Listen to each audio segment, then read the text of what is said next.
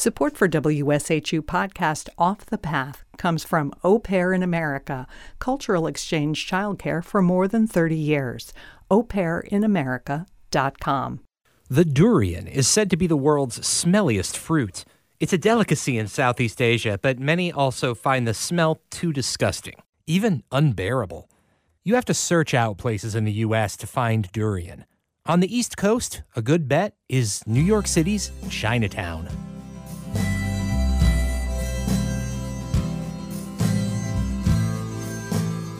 This is Off the Path from WSHU Public Radio.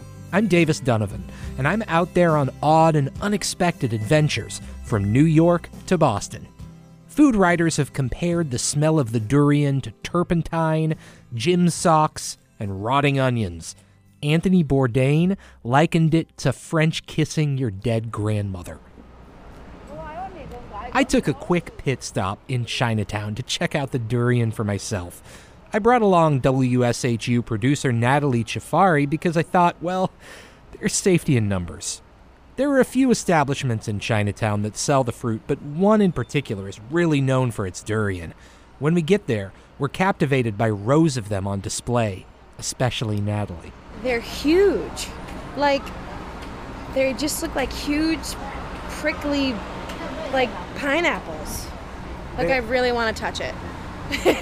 This stand is called Durian NYC. It's on a street corner outside a bodega. A worker named KC Chung helps us pick out a ripe durian. What does it taste like? Yeah, it tastes like soft cheese.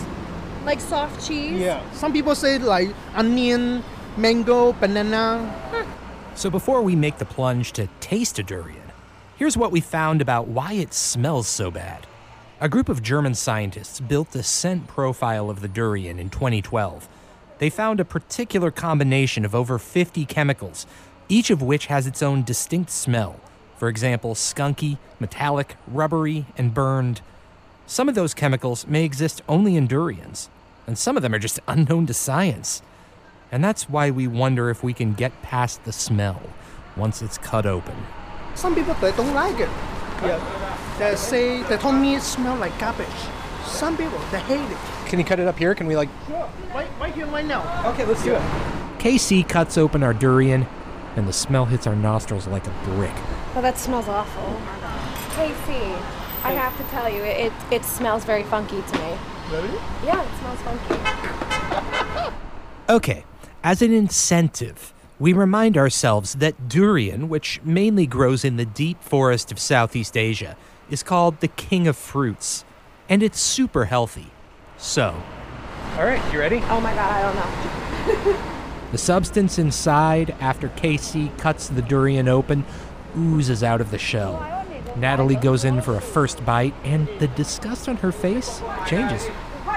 It's actually not bad. It just tastes like a soft, mushy mango. I actually like it. I actually really like it. I have a bite too, and I agree. Oh, it's good. It's actually quite nice, yeah. Kind of banana-y a little bit. Oh, you like it?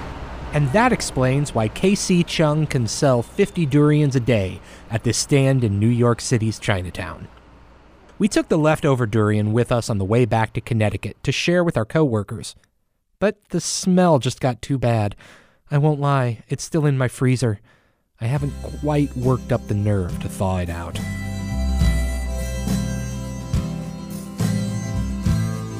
This is Off the Path from WSHU Public Radio. I'm Davis Donovan. I'm on the road from New York to Boston in search of stories that may seem odd, but sometimes turn out okay.